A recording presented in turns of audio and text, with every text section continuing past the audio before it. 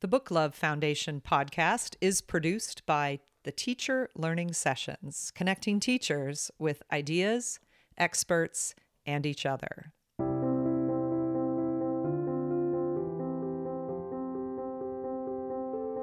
It's like water flowing downhill. You want to take away every obstacle you possibly can to get kids to read. So I realized I have something to actually talk about with them now other than how they're doing in whatever class. There's so many great books in this world. There's so little time that we have in this world. Only use your time to find something that you enjoy.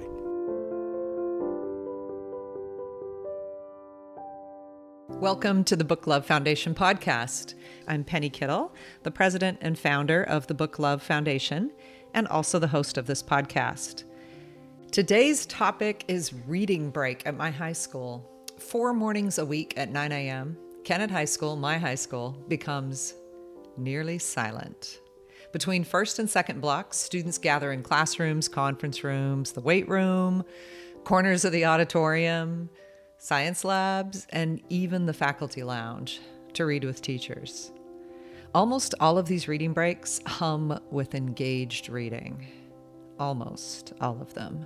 I can look from student to their teacher and see heads bent over books or e-readers, lost in words.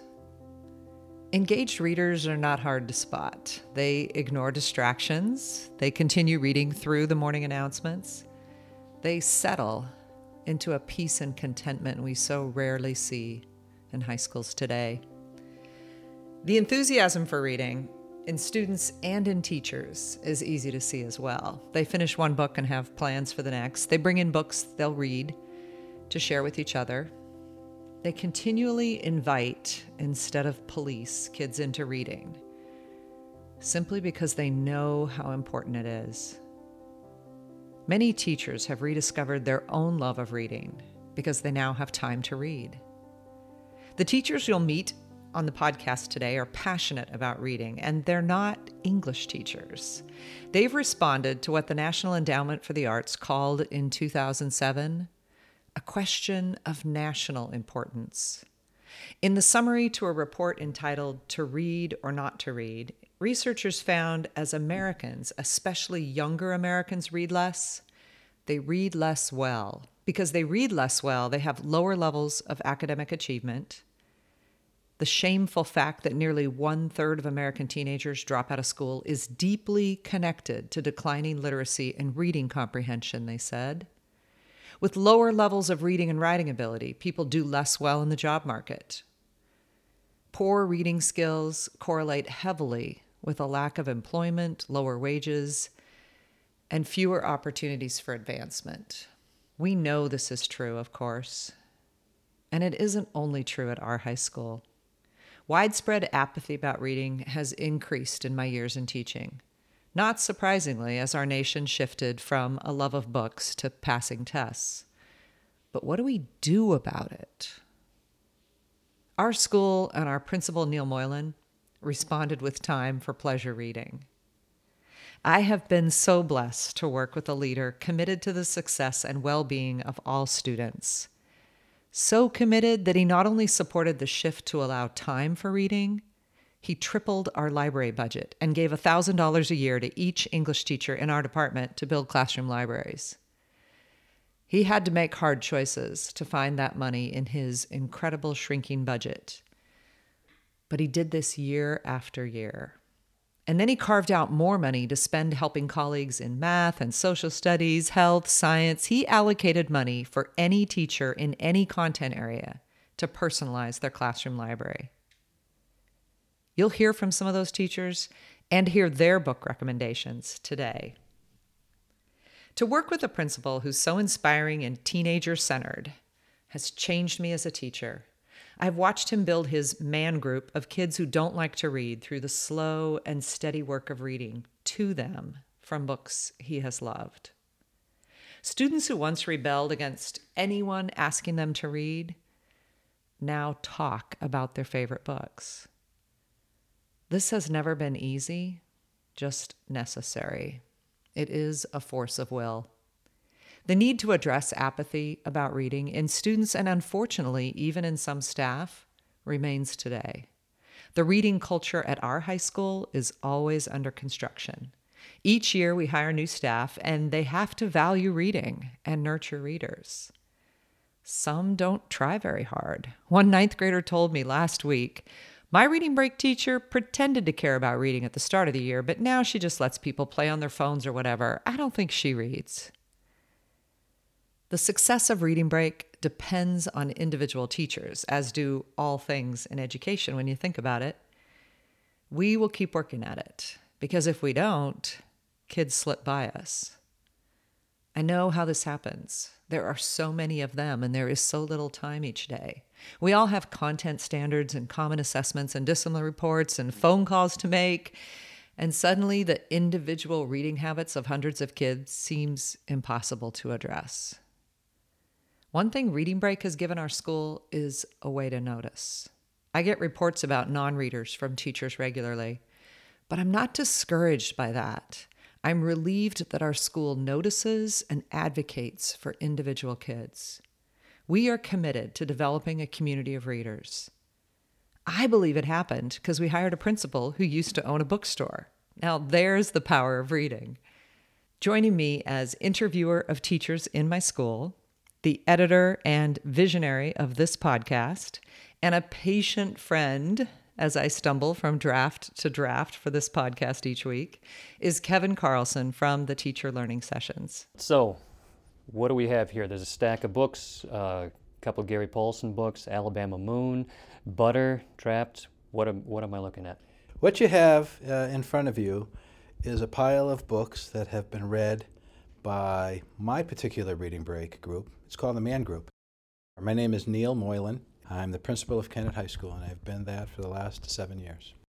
The Man Group is comprised of all young boys, young men, whose basic attitude is can't read, won't read, don't read, and if you keep me in my reading break, I will blow it up and make it impossible for anybody else that's in this room to have peace and quiet and be able to read. We typically now average between 4 and 5 books per year that we read, which is quite remarkable considering that what I have found, these kids are primarily reading at about a 5th or 6th grade education level. And the last time most, if not all of them, have actually read a book was probably in the 3rd or 4th grade. But the format is that I will read to them. The rule is that they can read along, and when I turn the page, I expect them to turn the page. After about 5 weeks that we've built a confidence level with each other and they're comfortable with me, they know that this is a non-threatening environment, we then say, geez, Tom, will you take the top of this page and read down to the first 3 paragraphs? And then we'll work around the room and they'll each begin to read that portion of the book. They all will do it when I ask, and they all will struggle. And inevitably what I find is that they don't have any clue as to what punctuation is for. So you'll see a sentence that has either a question mark or a period, and they just come running right through. So I'll say, no. Say that like you're asking a question, and that's what that means, and that's what that symbol means. And when you see a period, that means you have to stop and pause.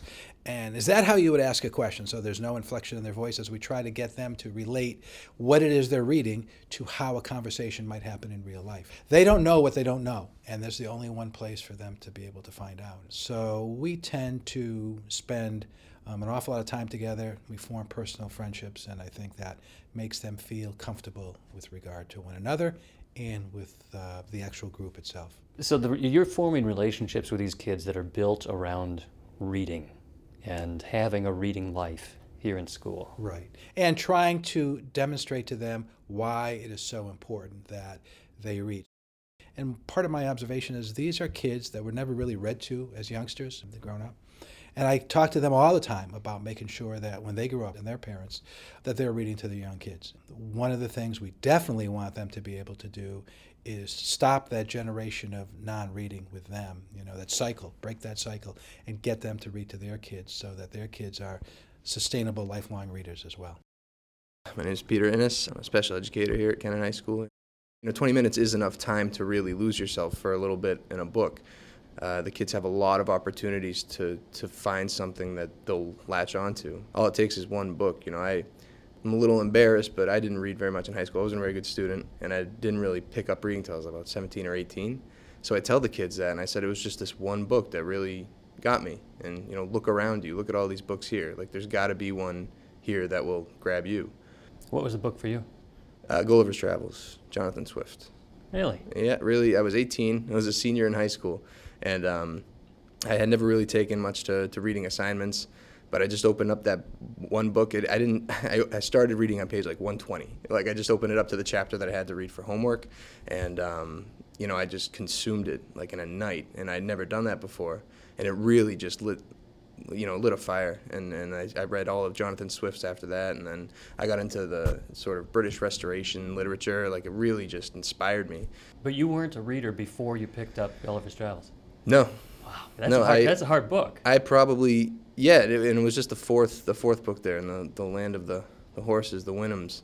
That was the only book that I read from it, but that inspired me to start from the beginning, and I did, and it really clicked. It just made a lot of sense to me, and that got me thinking, like, wow, there's this guy's 200 some odd years old, and I was thinking this stuff just the other day, so it really allowed me to see the value in reading. Not just contemporary literature, but historical literature and stuff from all over. My name is Kate Sargent. Reading for me was always for content purposes, for learning something I needed to either do or present or show somebody else or something. Yeah. So I just never was a reader for fun. A busybody.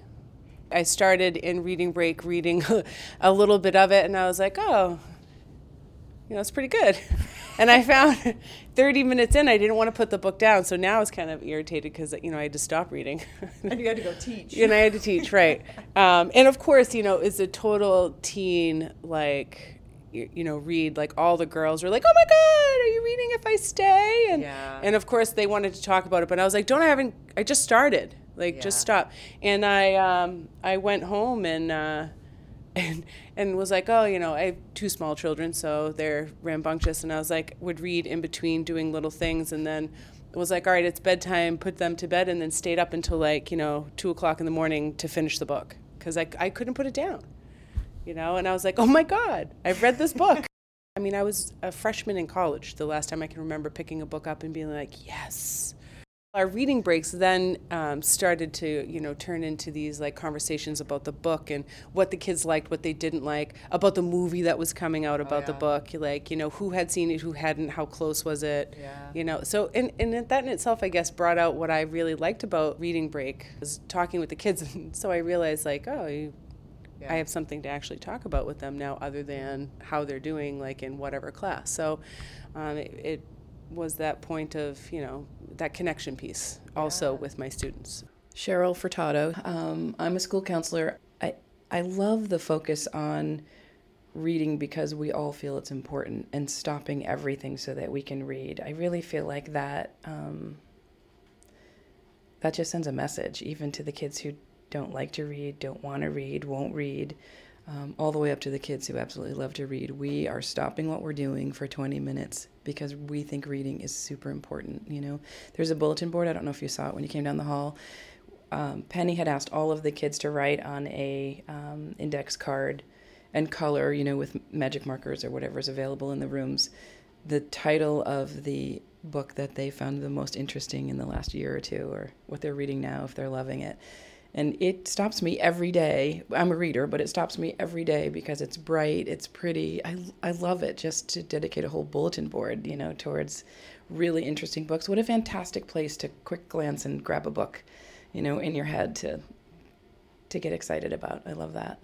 Joe Riddensdale. I'm the CAD drafting teacher, and also robotics, and I also teach pre-engineering and STEM. I've become a reader because of Reading Break. In the past 5 years since I've been here, I've probably read 10 times more than the previous, 30 years of my life. Is that right? Oh, yeah. Wow. Yeah. What changed? What made the difference? A focus on it, a real focus, and it's developed a love for reading for me. So this change in your reading life has come about because of this Reading Break. Absolutely. Yeah. Not only so, but even at home, I have reading break at home now, where I encourage my son to read, and a lot of times we'll just shut off everything, TV, computers, and just read for half an hour. Really? Yeah. That's cool. Yeah, it is. It's really neat. Yep. Yeah. What's that done for him? I think he's enjoying it. He's 10 years old, so so he has some reading that he has to do. So we sort of make it that time to read. Mm-hmm. Yeah. But at the same time, you're modeling. I mean, you're showing. Modeling the behavior. Right. Yeah. Demonstrating this is grown-ups read too. Exactly. Yeah. Yeah. 5 years ago as a first-year teacher, it's usually difficult to implement or change anything. So you have to pick your battles, and you start establishing your rules, and if you be consistent with that, over time, change happens. And that's what occurred in my reading break. The first year was difficult. I had a few readers, but not many. And then the second year became more. And as new students would come in, they would be then indoctrinated into the rules and regulations of what I imposed in my reading break, and that they would have a book and they would read. What do you think that does for them? Hopefully the same thing it's done for me, is just develop a love for reading and get them, consuming more words, consuming more content.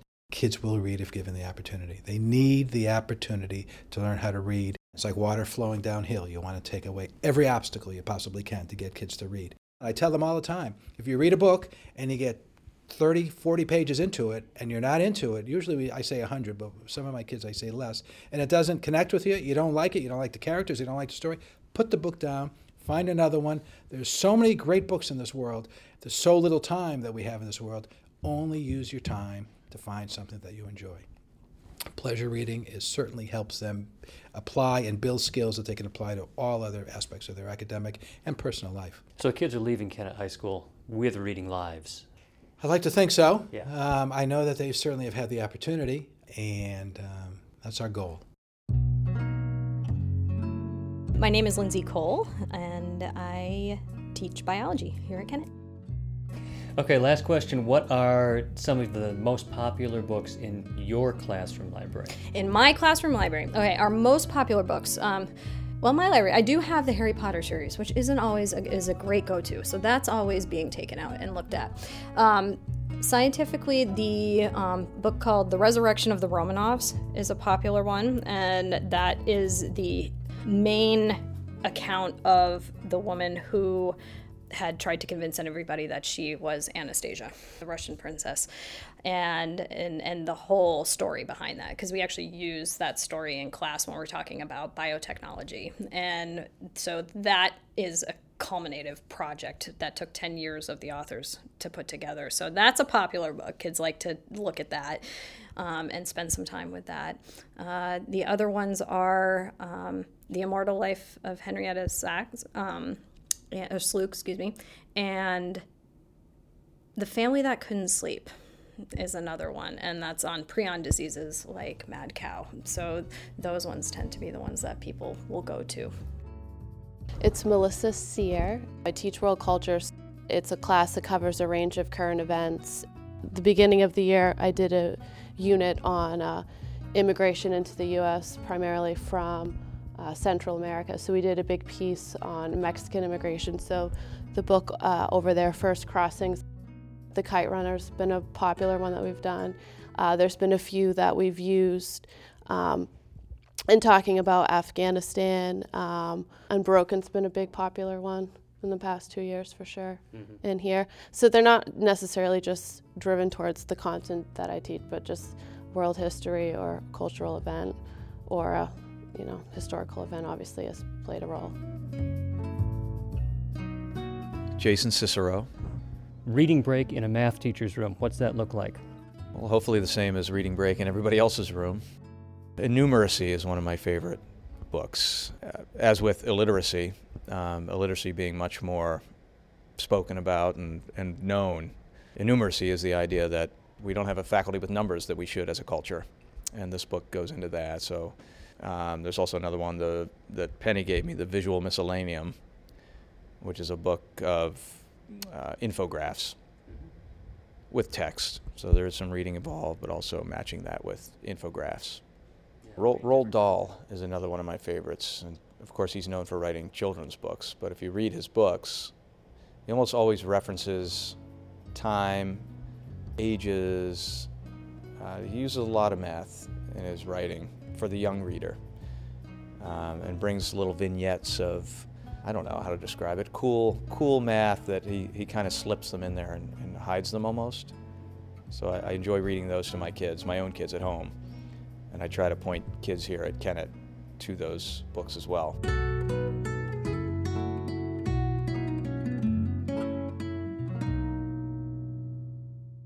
This weekend is Memorial Day weekend, and I always think of my father, a Korean War veteran, a fisherman, a used car salesman. He left a legacy of kindness and generosity, and a contagious enthusiasm for books. His weekly trips to the library were often followed by joyful, spontaneous, "Penny, you've got to read this" moments.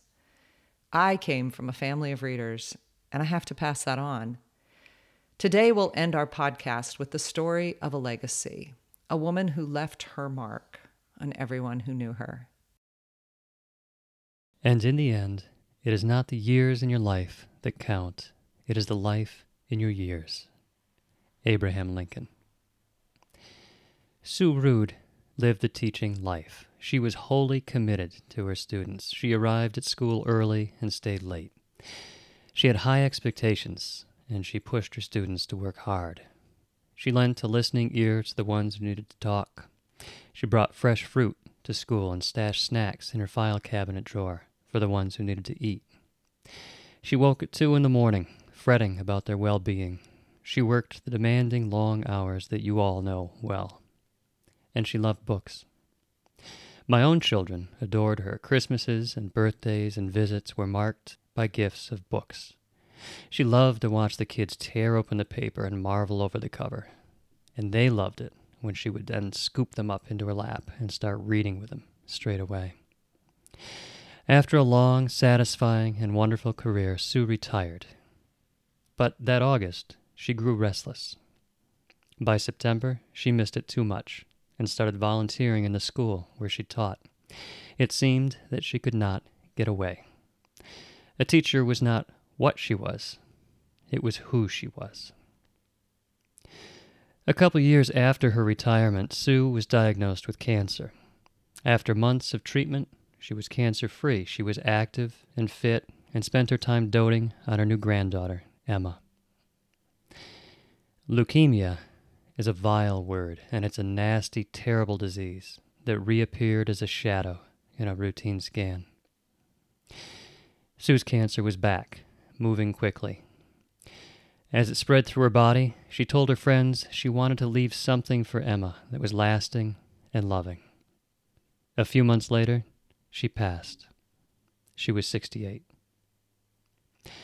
3 memories stand out from her funeral. First, the church was filled with daffodils, Sue's favorite.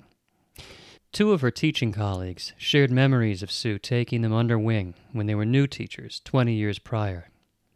In their school, Sue was a mentor, a leader, and also a bit of a hellraiser, and that may be part of why the 3 of them got along so well. It turns out that they were the ones in charge of getting the flowers for the service, and at 3 a.m. the night before, they drove out to one of the giant defense contractor buildings off Route 128 and clear-cut a significant section of the landscaping, loading hundreds and hundreds of daffodils into buckets in the back of a station wagon.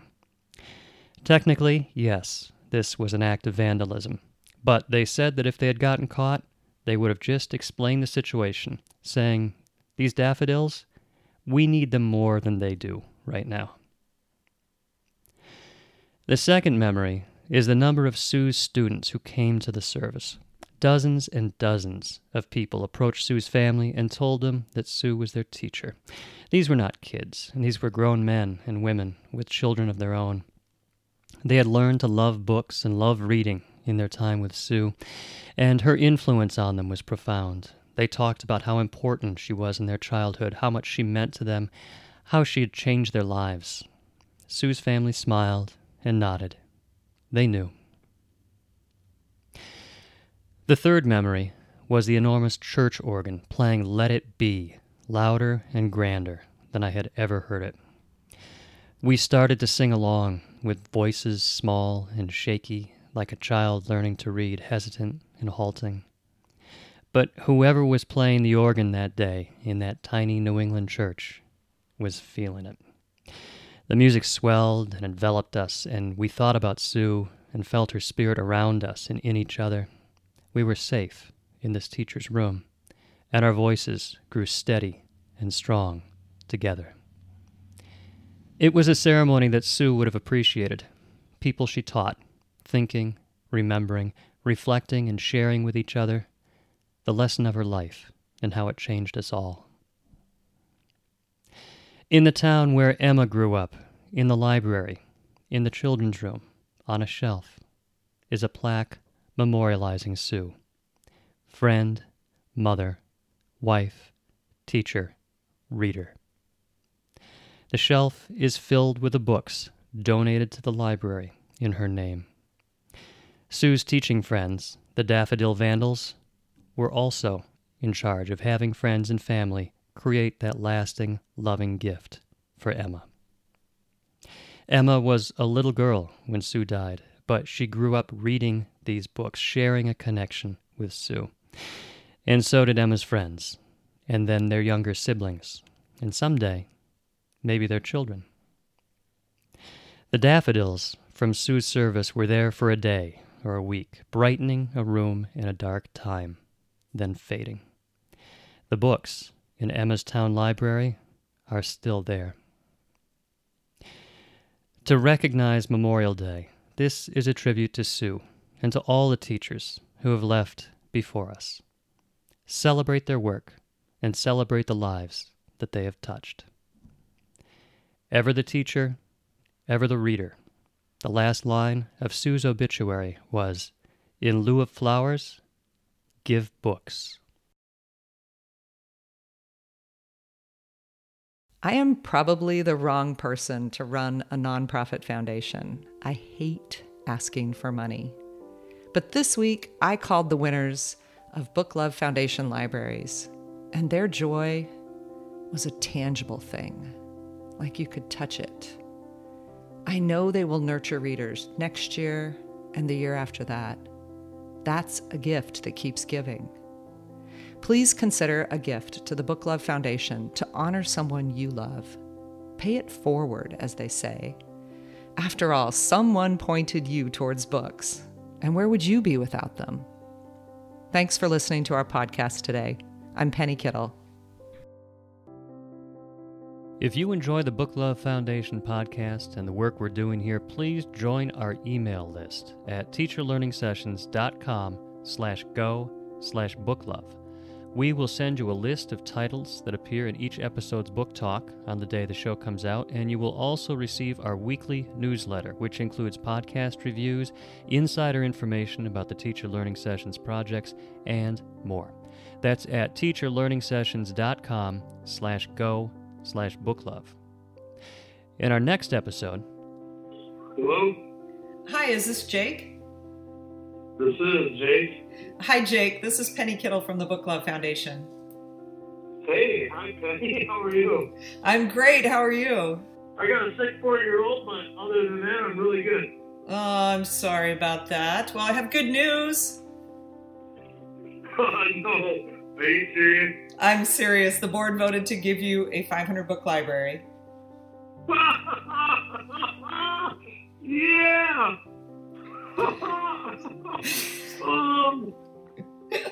Oh, that's lovely. Oh, you don't even understand. That's next time on the Book Love Foundation podcast. I'm Kevin Carlson. The Book Love Foundation podcast is produced by the Teacher Learning Sessions, connecting teachers with ideas, experts, and each other. Oh my goodness.